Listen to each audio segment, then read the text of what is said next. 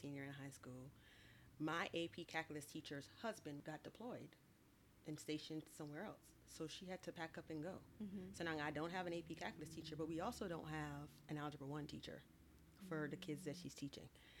Actually, I became the teacher. I'm sorry. What? I became In high in school? high school the algebra 1 teacher. I took over her algebra 1 classes. Hey, friend. Pursuit of excellence. Well, that has no age limit, time frames, or glass ceilings. If you can dream it, you can achieve it. Well, now let's talk about it. Stay tuned. I'm Ashley White, the host of Joy on the Journey podcast, a weekly podcast all about defining, finding, and maintaining joy on the journey of life.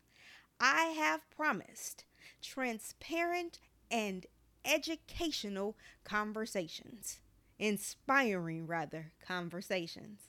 And this week's guest is going to take it to a whole nother level. Y'all, we are honored to have in our presence Dr. Sherita Wilson-Rodgers. She has received her doctorate of education from Baylor University, where she is an adjunct professor. In addition, she is the coordinator of accountability and school improvement for a school district on the west side of Houston with almost 90,000 students. And I am so happy that she has yielded this time to join us on the podcast. Dr. Sharita, welcome. Thank you. Thanks for having me. So, this podcast, especially in season two, is diving deeper into moments of joy, what joy feels like when you experience both the highs of joy and those moments where joy can be difficult to determine.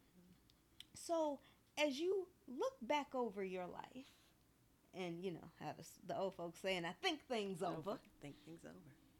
what was one moment when you thought, I am at the mountaintop of joy?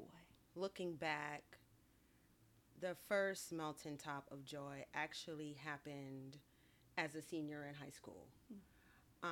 I was blessed with the opportunity to have my high school guidance counselor walk into my AP physics class and ask to see me and my cousin Maurice. And she pulled us out, and we both were like, "What's going on?" And she said, "Y'all are both now Clemson Coca-Cola scholars." Had never been to Clemson, didn't know what Clemson looked like. I knew Clemson University. I knew they were the rivals to University of South Carolina, but I had never graced the campus.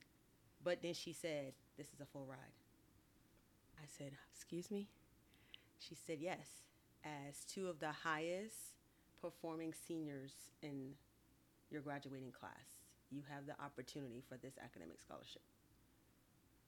And I don't really know in that moment if I really understood what was happening until I went home to share with my mom. And she said, "Do you really understand what's happening? That you now know where you're going to school and that we have the money for you to go." And then I think it came even more of an understanding of how joyful it was as I continue to now have to be the support to some of my friends who didn't have that resource come to them, who I had to help write entrance, papers Mm-hmm. for scholarships, and to have to write, get recommendations, and know that I still, because it was an academic scholarship, it paid for tuition and fees, but it didn't pay for housing and it didn't pay for food. So I had to apply for some scholarships and was blessed to get enough to be able to cover and to get some financial aid, right, to help with those situations. So God just continued to provide and to bless. And I was like, wow, I'm going to school. I know where I'm going in October. Thank you, Lord. Yeah. That was the first of many, but I think that was the first time I really felt like the hard work that I have done, the time that I had spent, and to know that at that time my family had gone through so many different things that it was a time that Lord, I can take one more thing off my mom's plate. Thank you, Wow. God. Thank you for the opportunity. Thank you. You reap what you sow kind of a moment for me. Wow. That is beautiful to even at that young age be able to accept the gift, Mhm. feel worthy of the gift, Mhm. and then to place it at an understanding of the relief. Absolutely. So let me ask, prior to getting this news, where was Clemson on your list of schools? Clemson wasn't even on the list of schools. Was not even. I truly and honestly thought I was going to go to UCLA. I Okay. told my mom that's where I wanted to go. She was not feeling, not only like leaving out of state, but like across the country. I'm a Carolina girl. Was born and raised right outside of Charleston, South Carolina, in a small town called Cross, South Carolina, where everybody knows everybody. And I fell in love with UCLA in like the 6th grade. Did all Okay. the research. That's where I wanted to go. Again, never laid eyes on it. All I knew was through TV and my own research.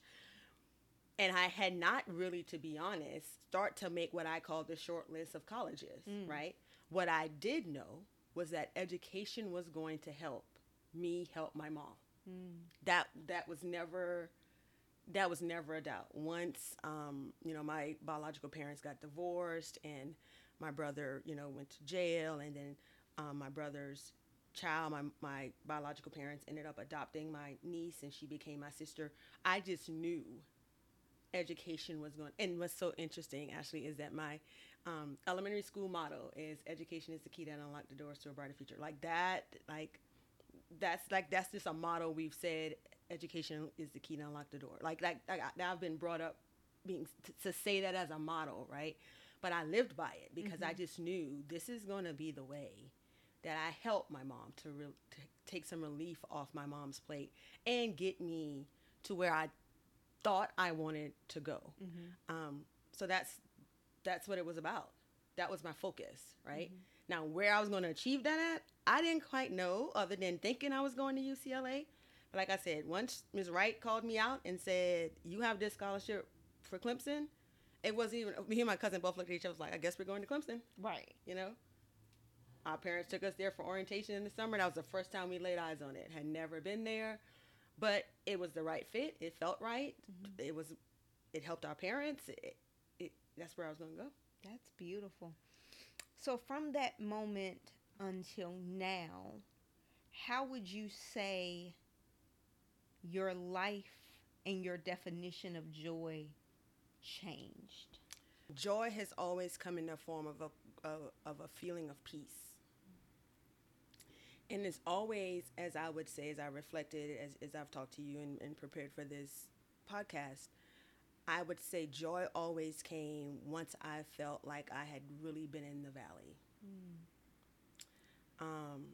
So for instance, a joy moment, then a valley moment. So a joy moment is, I graduated from Clemson, found the ideal job, became a high school math teacher, was a cheerleading coach, and 1 month into teaching, I got diagnosed with my autoimmune disease.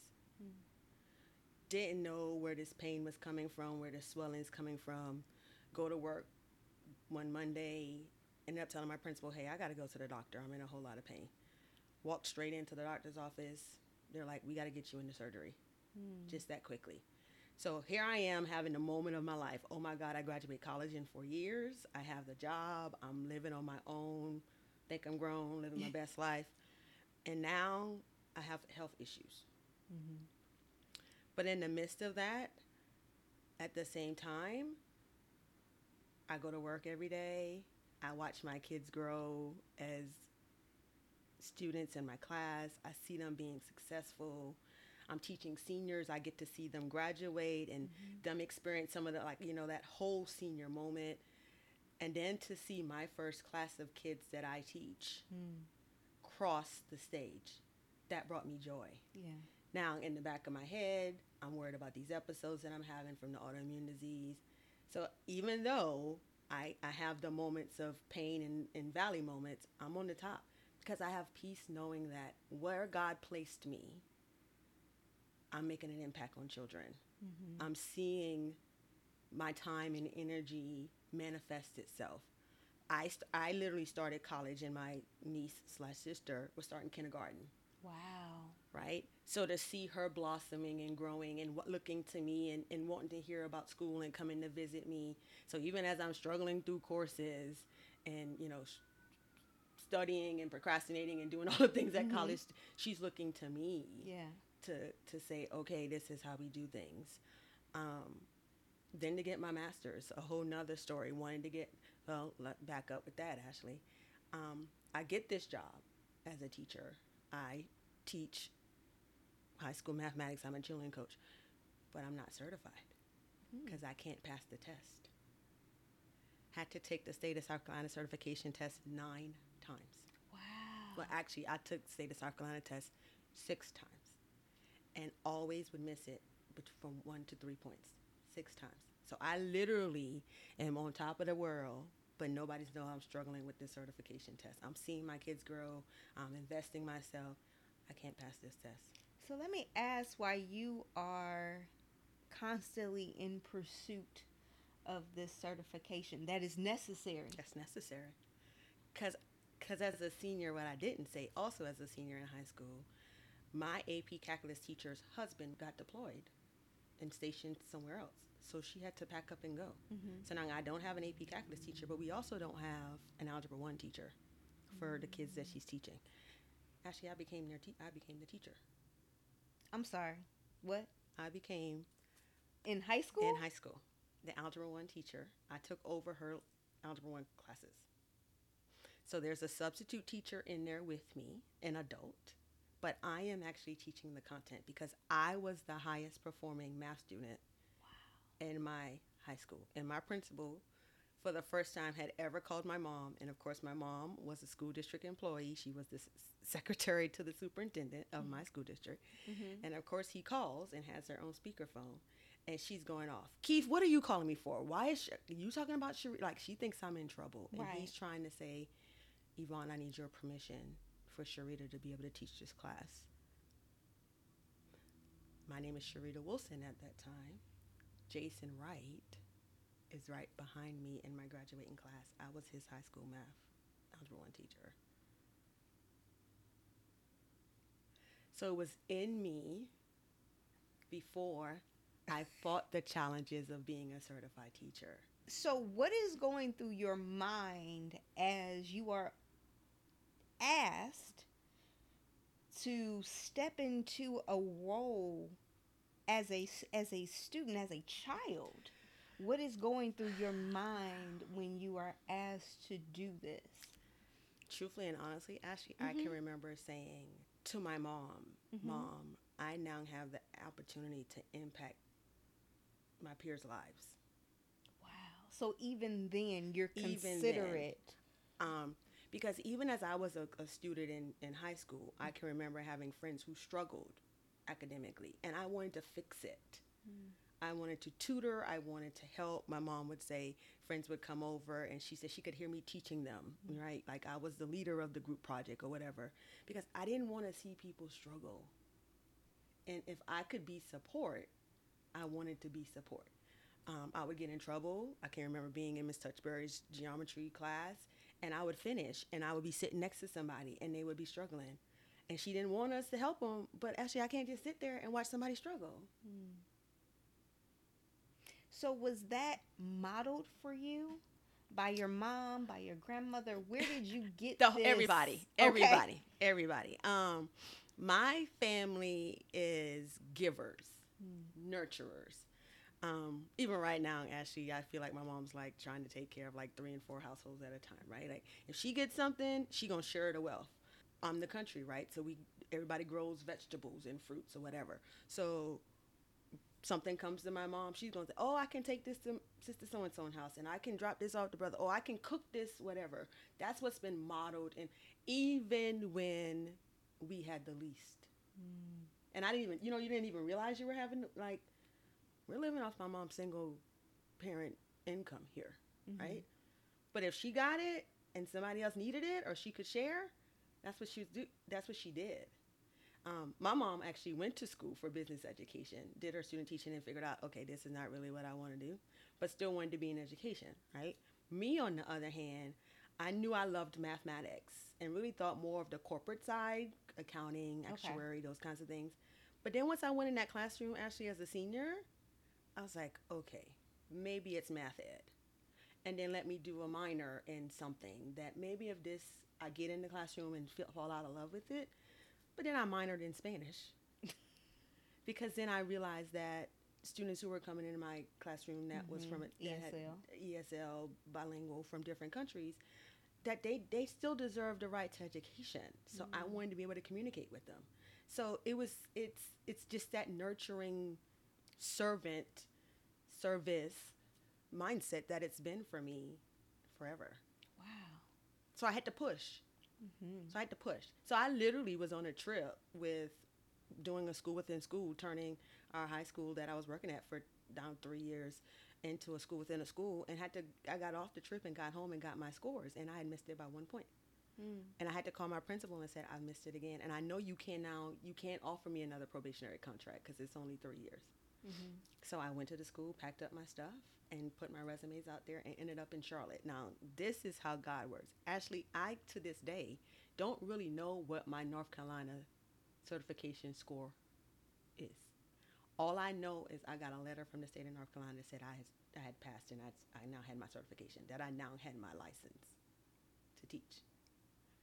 Don't know, like any other time I took the test, score report comes in the mail, I open it, I'm missing 1 point, 1 point, 1 point, 1 point.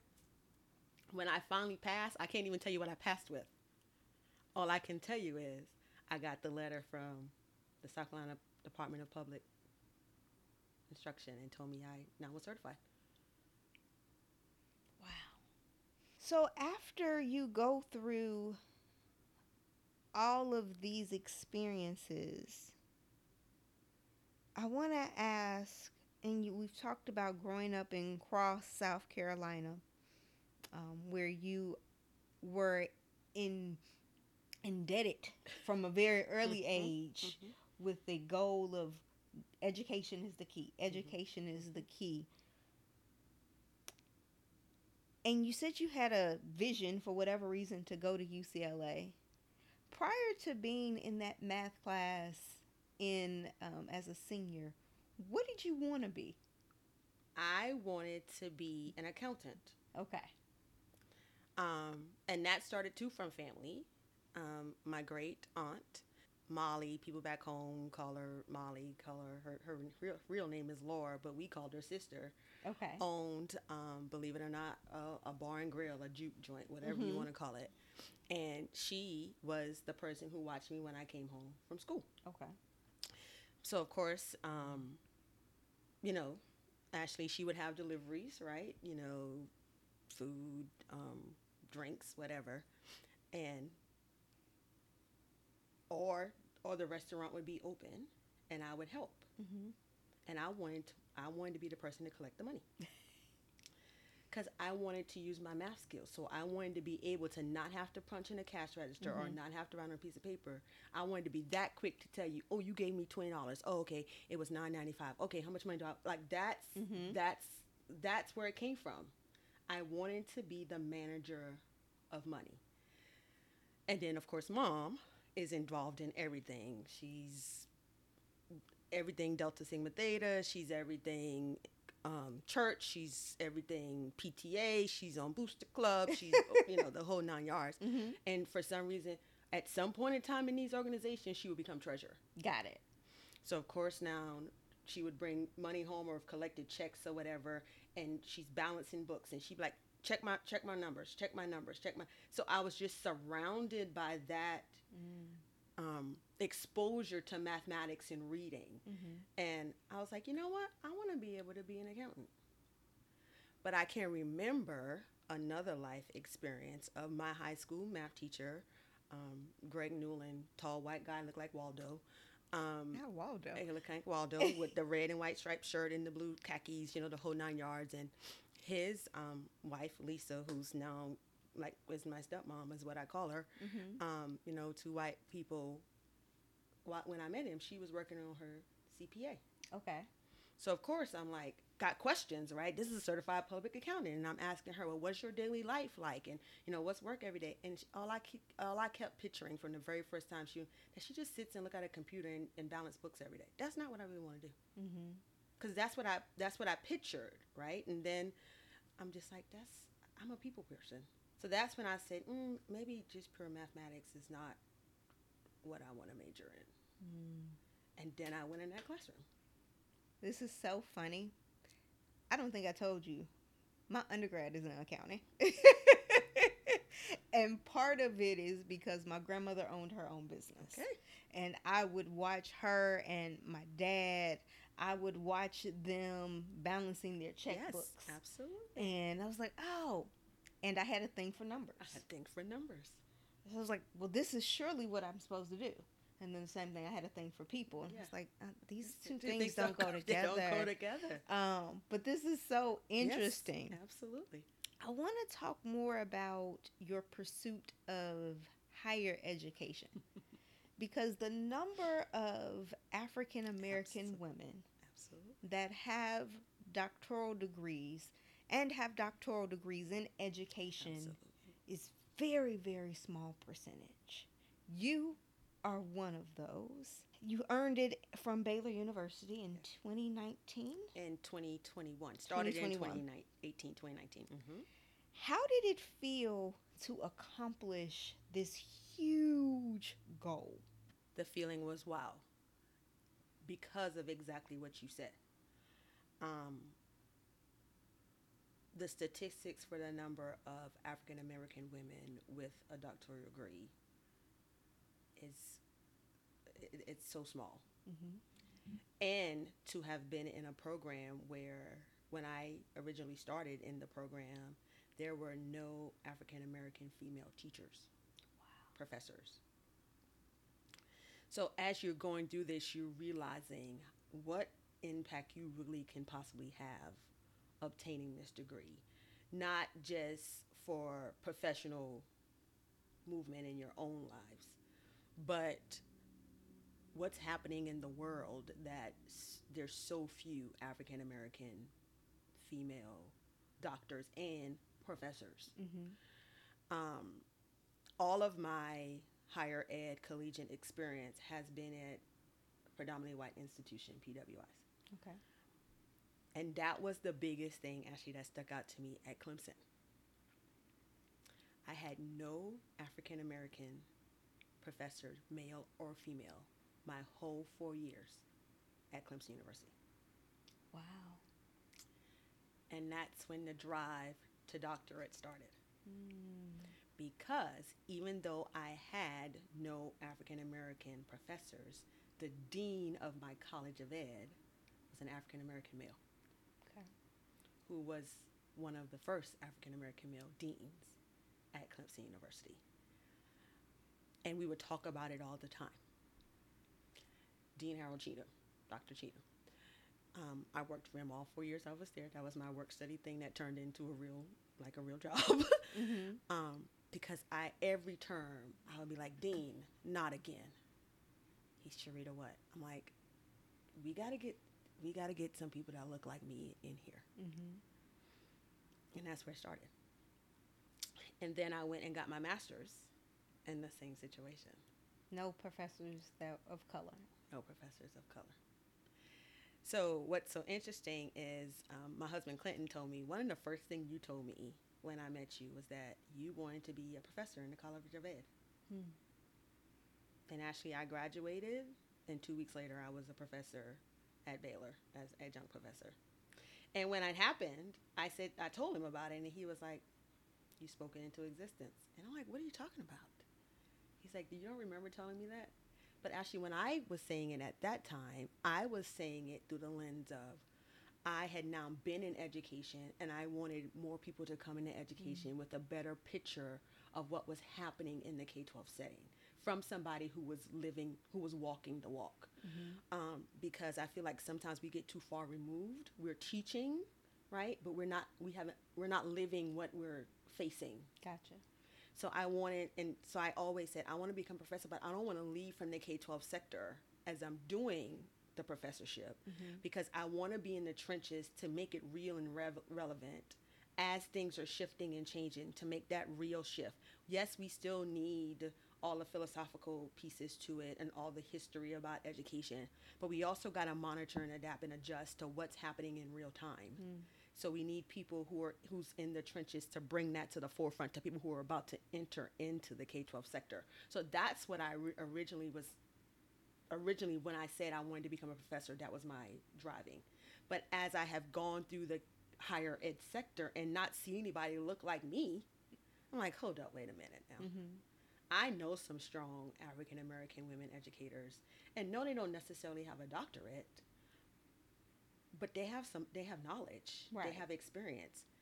I gotta push through to be able to get in front of people, to even take what I've learned from a Judy Broughton and a Viola Weldon and a Velma Ham and a Rosalind Banks and an Elaine Edie. Like these are people who have filled my bucket as educators through my whole K-12 and I've learned from them. But nobody's hearing their stories or no one's getting to experience or no one's getting to see an African American woman be a successful professor. Wow. And I need people who look like us to experience being educated by us. That's so powerful. So powerful.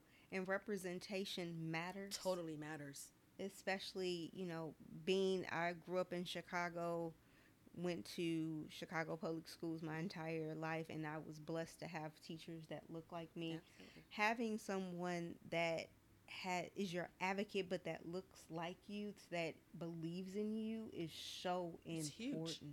It's huge. And I had that all in my K-12 Yeah. experience, right? So to now go to PWIs and not see that, it was like, hold up. I mean, and to see it 3 times, right? I've seen it at Clemson. I've seen it at Winthrop. I'm seeing it at Baylor. We got to do something about this. Yeah. I want to ask the length of time when you declare to your husband, whether he says you declared and you kind of probably like, yeah, that's what I want to do. But anyway, what we're going to eat for dinner. The length of time when you made the statement that you want to not only earn your doctorate but become a college professor to the time where it actually happened. What do you think that gap was? The gap was probably about 6 to 7 years. How did you maintain that goal, that drive, that passion? Because 6 to 7 years is a long time. A lot of life can happen. And a lot of life did happen, right? So I really thought I was going to start working on my doctorate probably 5 years before I really did. Okay. But God revealed some other things to me that I needed to work on first. So I moved here to Texas in 2010 for the job to be the director of secondary mathematics in Spring ISD. And once I got in the job, I quickly realized, oops, there's one more thing I need to achieve, and that was principalship. I needed to get certified as a principal. So I got in a program. I worked the job, I think almost 2 years, and then I got in the certification program to get certified as a principal. And then I said, okay, I think to even move further up in district level positions in school districts, I actually need the experience. Okay. So after I got the principal certification, then I left a district job and went to a campus to become associate principal of a high school. And I did that, and then I said, okay, but I was commuting almost an hour and a half one way. Oh, no. And I said, okay, God, I gotten that underneath my belt. I need to, get back to the district level, but I need to now explore outside of just curriculum and instruction. I need to get in another, because I want to make myself multifaceted to be able to market myself as I continue to want to move up in the K-12 sector. So I got the job in Katy as a coordinator of accountability and school improvement. That now still lets me dabble a little bit in my curriculum and instruction side as a teacher, as a content coordinator, but more focused on supporting schools as they try to increase student achievement. Okay. So talking about strategic planning, talking about goal setting, looking at data, those kinds of things. And then once I got to 2.5 years in, I said, okay, it's now time to really start pursuing this doctorate. Mm. Because the next steps I would want to make at the district level, that would be something to help market myself and to help me grow. And it's something I want to achieve because I want to see people that look like me with a doctorate, and I want to be able to do the work. Mm-hmm. And I literally found the Baylor program sitting underneath the hair dryer at the hair salon. Truthful Tell us story. more. What happened? So I'm literally sitting underneath the hair dryer, Mm-hmm. rollers in my hair, and I'm on Facebook, and they have the ads. And one of the ads is for this new doctorate in educational leadership and organizational change at Baylor. And I'm like, huh. And what caught my eye is I didn't have to take the GRE. That is literally what sold me, is that I did not have to take the GRE again, because I had taken the GRE to get my master's. Mm-hmm. But now it had been, I don't know, however many years. Right. So I knew, hey, if I'm going to do this doctorate, I'm going to probably, admissions would probably be that. Mm-hmm. And that wasn't part of it. So it literally was like, to get further information, fill out this little, and I did. And literally a week later, they were calling me to interview. And that's how I started. A week later. A week later. A week later. And then a week after you graduated, you were In a week, professor. I was a professor. First class was a statistics class in the program that I had just graduated from. I was teaching statistics in the doctorate program that I had literally just graduated from. God uses everything. God uses everything. And now, 5 terms later, I've now taught statistics, and I'm currently teaching mixed methods research to doctoral students in the program that I graduated from.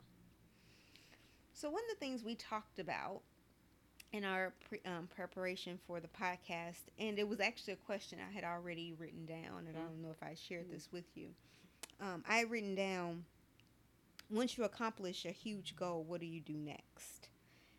And I wrote this down because from a personal standpoint, when you accomplish a bucket list item, it's a huge, yes, and it's Wow. a sigh of relief. It's a wow. And you take a deep breath.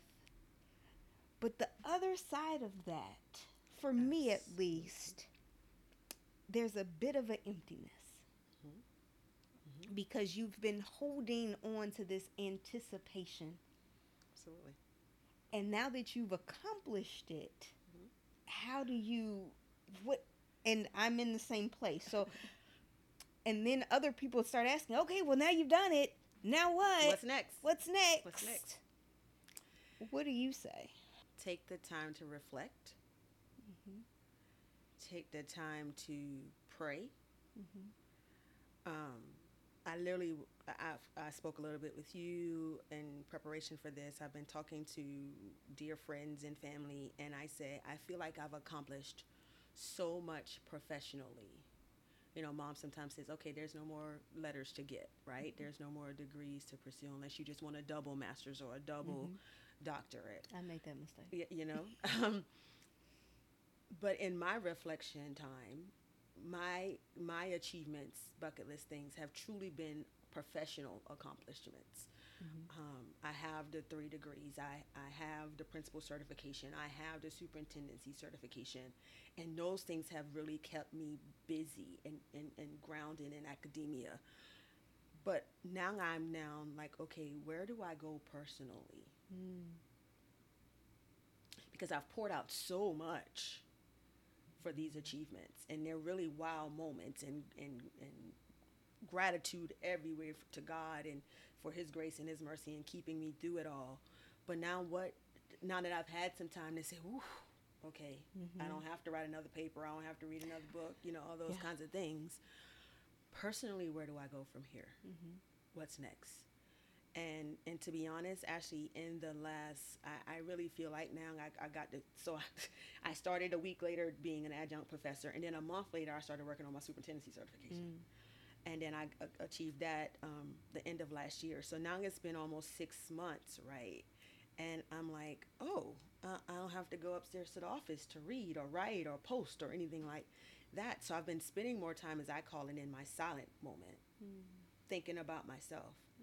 And what the Lord has revealed to me is it's time to work on you.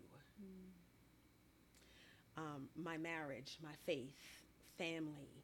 Um, that's the next thing for me. And everybody's asking, because I have the doctorate, I have the certifications. They're asking in terms of a job, right? Like, or where's the next professional move? And right now, I feel like my focus is not really professional. God's saying, be still in that realm of my life. But to really take some time to think about yourself. You've poured so much out. And in the midst of that, actually, I've tried to maintain my friendships and relationships and being connected, and because I don't ever want to lose that. I don't ever want to be working so hard on the bucket list or the next goal till I lose touch with people and my gift and my service. But I'm going to be honest, my question has been in 2023, God, what's next? And what's coming in my silent moment time is going to be personal. Yeah. And I don't know what that looks like. And I live by my scripture of Jeremiah 29:11. You know, God's plans, not my plans, and it's going to be to prosper and not to harm. So I'm trusting and believing. Now, do I have desires of my heart, actually, on the personal realm? Absolutely, right? I desire to be, to have a child and to be a mother. I desire to grow closer with my husband as we walk with the Lord. Like that's true desires, and I know He will deliver that and reveal that in His true timing. But if there's more that's blow my mind, exceeding abundantly above that I can think or imagine, okay, God, I'm hearing you say it's going to be personal. So, and before the doctorate, before the superintendent certification, I would tell you, I always looked more on the professional side Okay. of what's next. But God's telling me right now, get the personal side. It's time to work on the personal side. And I think as people, we have to remember that we have both sides, and they both need to be nurtured. They both need to. You have that, just like that work-life balance, right? You have that professional personal balance. It's the same thing. And what I also know that happens is that sometimes we overcompensate with one when the other may not necessarily be going the way we want it to go. So I can move and shake right now on this professional side because I don't want to have to deal with this personal stuff. Or I'm going to move and shake with this personal stuff because I don't want to have to deal with this professional stuff, work, school, whatever, and we overcompensate. But there comes a point in time where you have to deal with it all. That's so honest, Mm-hmm. and I thank you for bringing that to the forefront, especially as achievers, Absolutely. where we see a goal and we want to tackle the goal. Sometimes, speaking for myself, the personal piece Mm-hmm.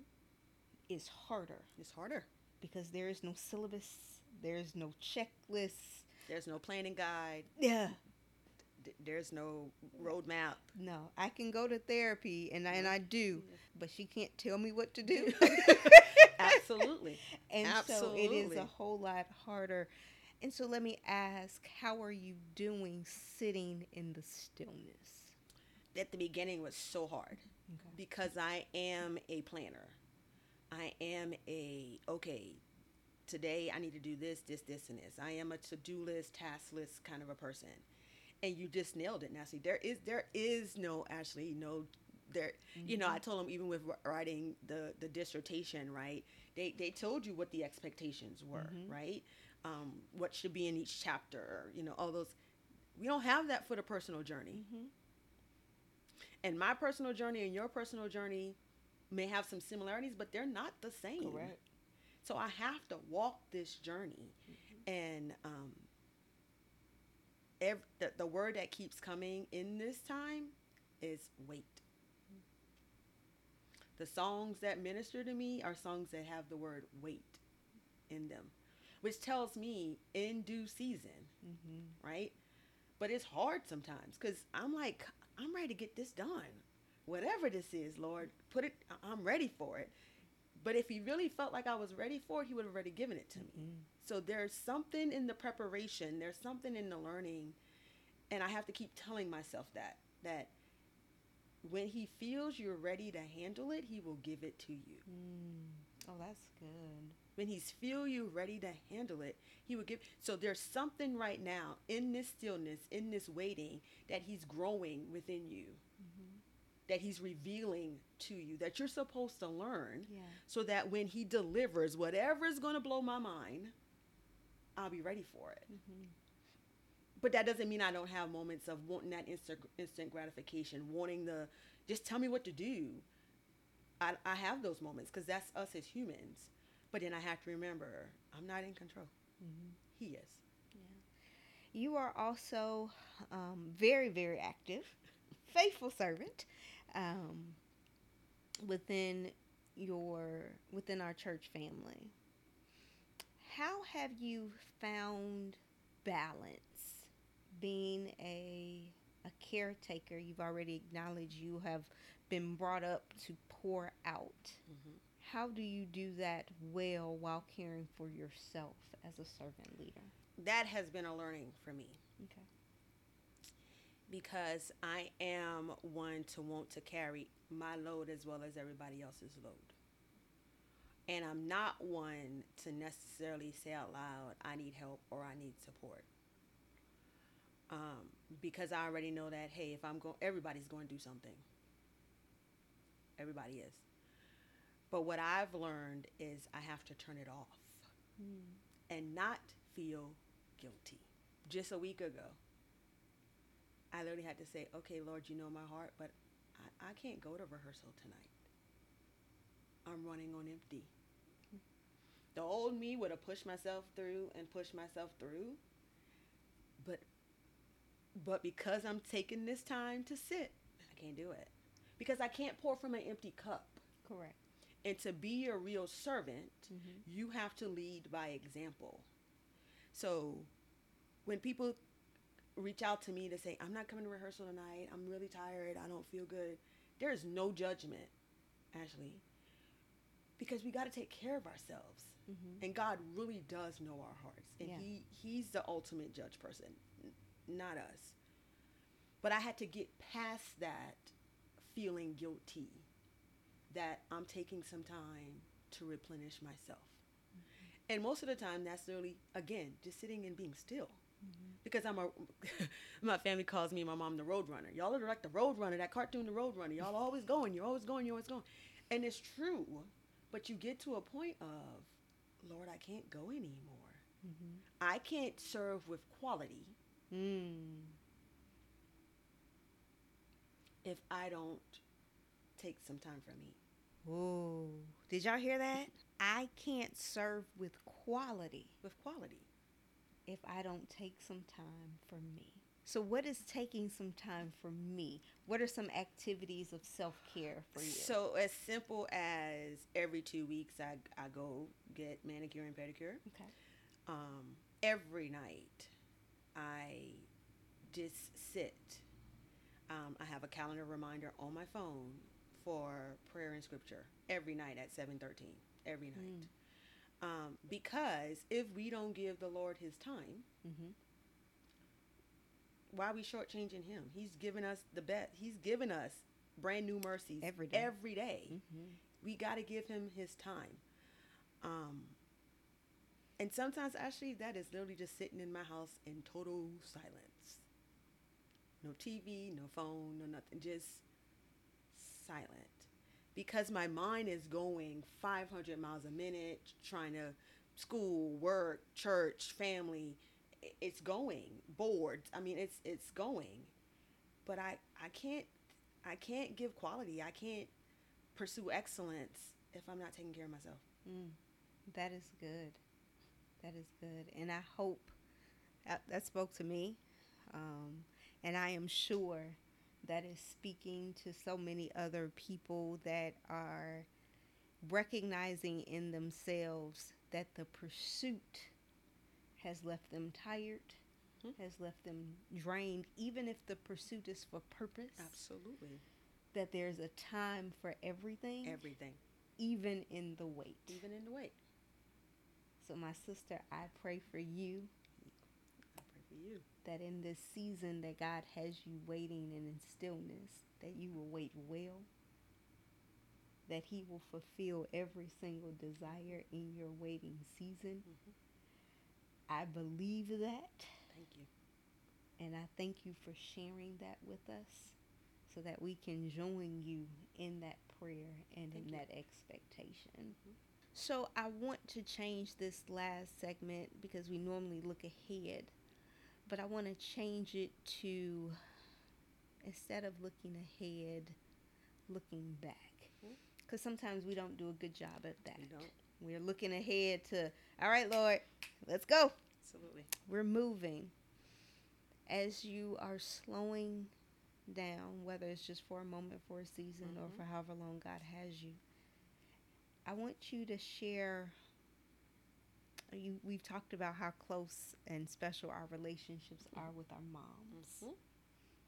And Mother's Day recently passed. Y'all won't see this episode till August, but we're filming in May. So, secret, you're in. Mother's Day just passed. And we shared how special your relationship is with your mom. What is one lesson your mother has taught you about life that you have held on to? Two things my mom says. I don't care who you are. I don't care how old you are. She's going to say these two things. Never give up and stay focused. Post on Facebook. Write it in cards. She cards to people. What she says to individuals. Those are her two things. And I have watched her walk that out. I really have. Like I've said earlier, or maybe I haven't. What I remember in my upbringing is always my mom taking care of people. From my great grandmother who lived with us and ended up going into the hospital after having went in for cataract surgery, ended up having a major stroke. And then that same aunt that I was talking about that had the bar and grill ended up moving in our home when she became physically challenged. Right now, grand aunt's my grandmother that she's supporting in the midst of her own health challenges. She just won't give up. In the midst of divorce, in the midst of a child being incarcerated, in the midst of driving to the end of our road and the car catching on fire and her just walking back like nothing. Oh, the car caught on fire at the end of the road. Like, you didn't have cell phones at that time, so she just walks back to the house like, oh yeah, the car's on fire. Like, just never gave up. And then to be my biggest cheerleader as I continue to say, Mama, I think I'm going to do this. Stay focused. Sherita, I know you got a lot going on, but stay focused. So I've watched, not just, my mom is we talk multiple times a day. We're in, I've been here in Houston area now for almost, God, I came in almost 13 years, and I still have to say, Mom, remember, I'm an hour behind you. I'm about, even, but we talk multiple times a day, and we talk about everything. But she still says to me, stay focused. Never give up. Never give up. And that's is one thing to say that. It's another thing to do it. And to, like I said, to have seen her do it in spite of all the challenges. I can go over, like, there's just so many things I can just, and all, like, me too, right? Things I have seen myself never give up on. I didn't give up on the certification test, right? I didn't give up in spite of having the autoimmune disease. I didn't give up on getting the doctorate, even though it took a little bit longer than I wanted it to do. But it's something, people are watching you. That's the other thing, actually. Even before the age of social media, people are watching you. They're watching your moves. They're listening to what you're saying. I hear that even more now in our church, right? You think we've transitioned at our church from the Mm-hmm. sanctuary to the cathedral, and in the sanctuary, we felt like we were smaller, and you could see everything. But even in the cathedral now, people be like, "I saw you," and I'm thinking, "Oh, you really, but people are watching. Mm-hmm. Um, it's interesting. In my family, I'm kind of in a age group by myself, in terms of like grandchildren and all those kinds of things. So my brother is 7 years older than me, and like I said, then I was going to college when my little sister was going to. Mm-hmm. So there's like a pocket of grandkids and cousins here, and a pocket of grandkids, and I'm kind of like in an island on my own. But both sides, I know, just from little things that get said to me, I'm is watching. watching me. Mm-hmm. Um, Never give up. Never give up. Stay focused. I love that. That's a perfect way. Perfect way to conclude that section. Never give up and stay focused. If someone wanted to reach out to you that are thinking about pursuing higher education, that are in education, and they're like, I don't know if this is for me because I don't see anybody that looks like me, how did you keep going?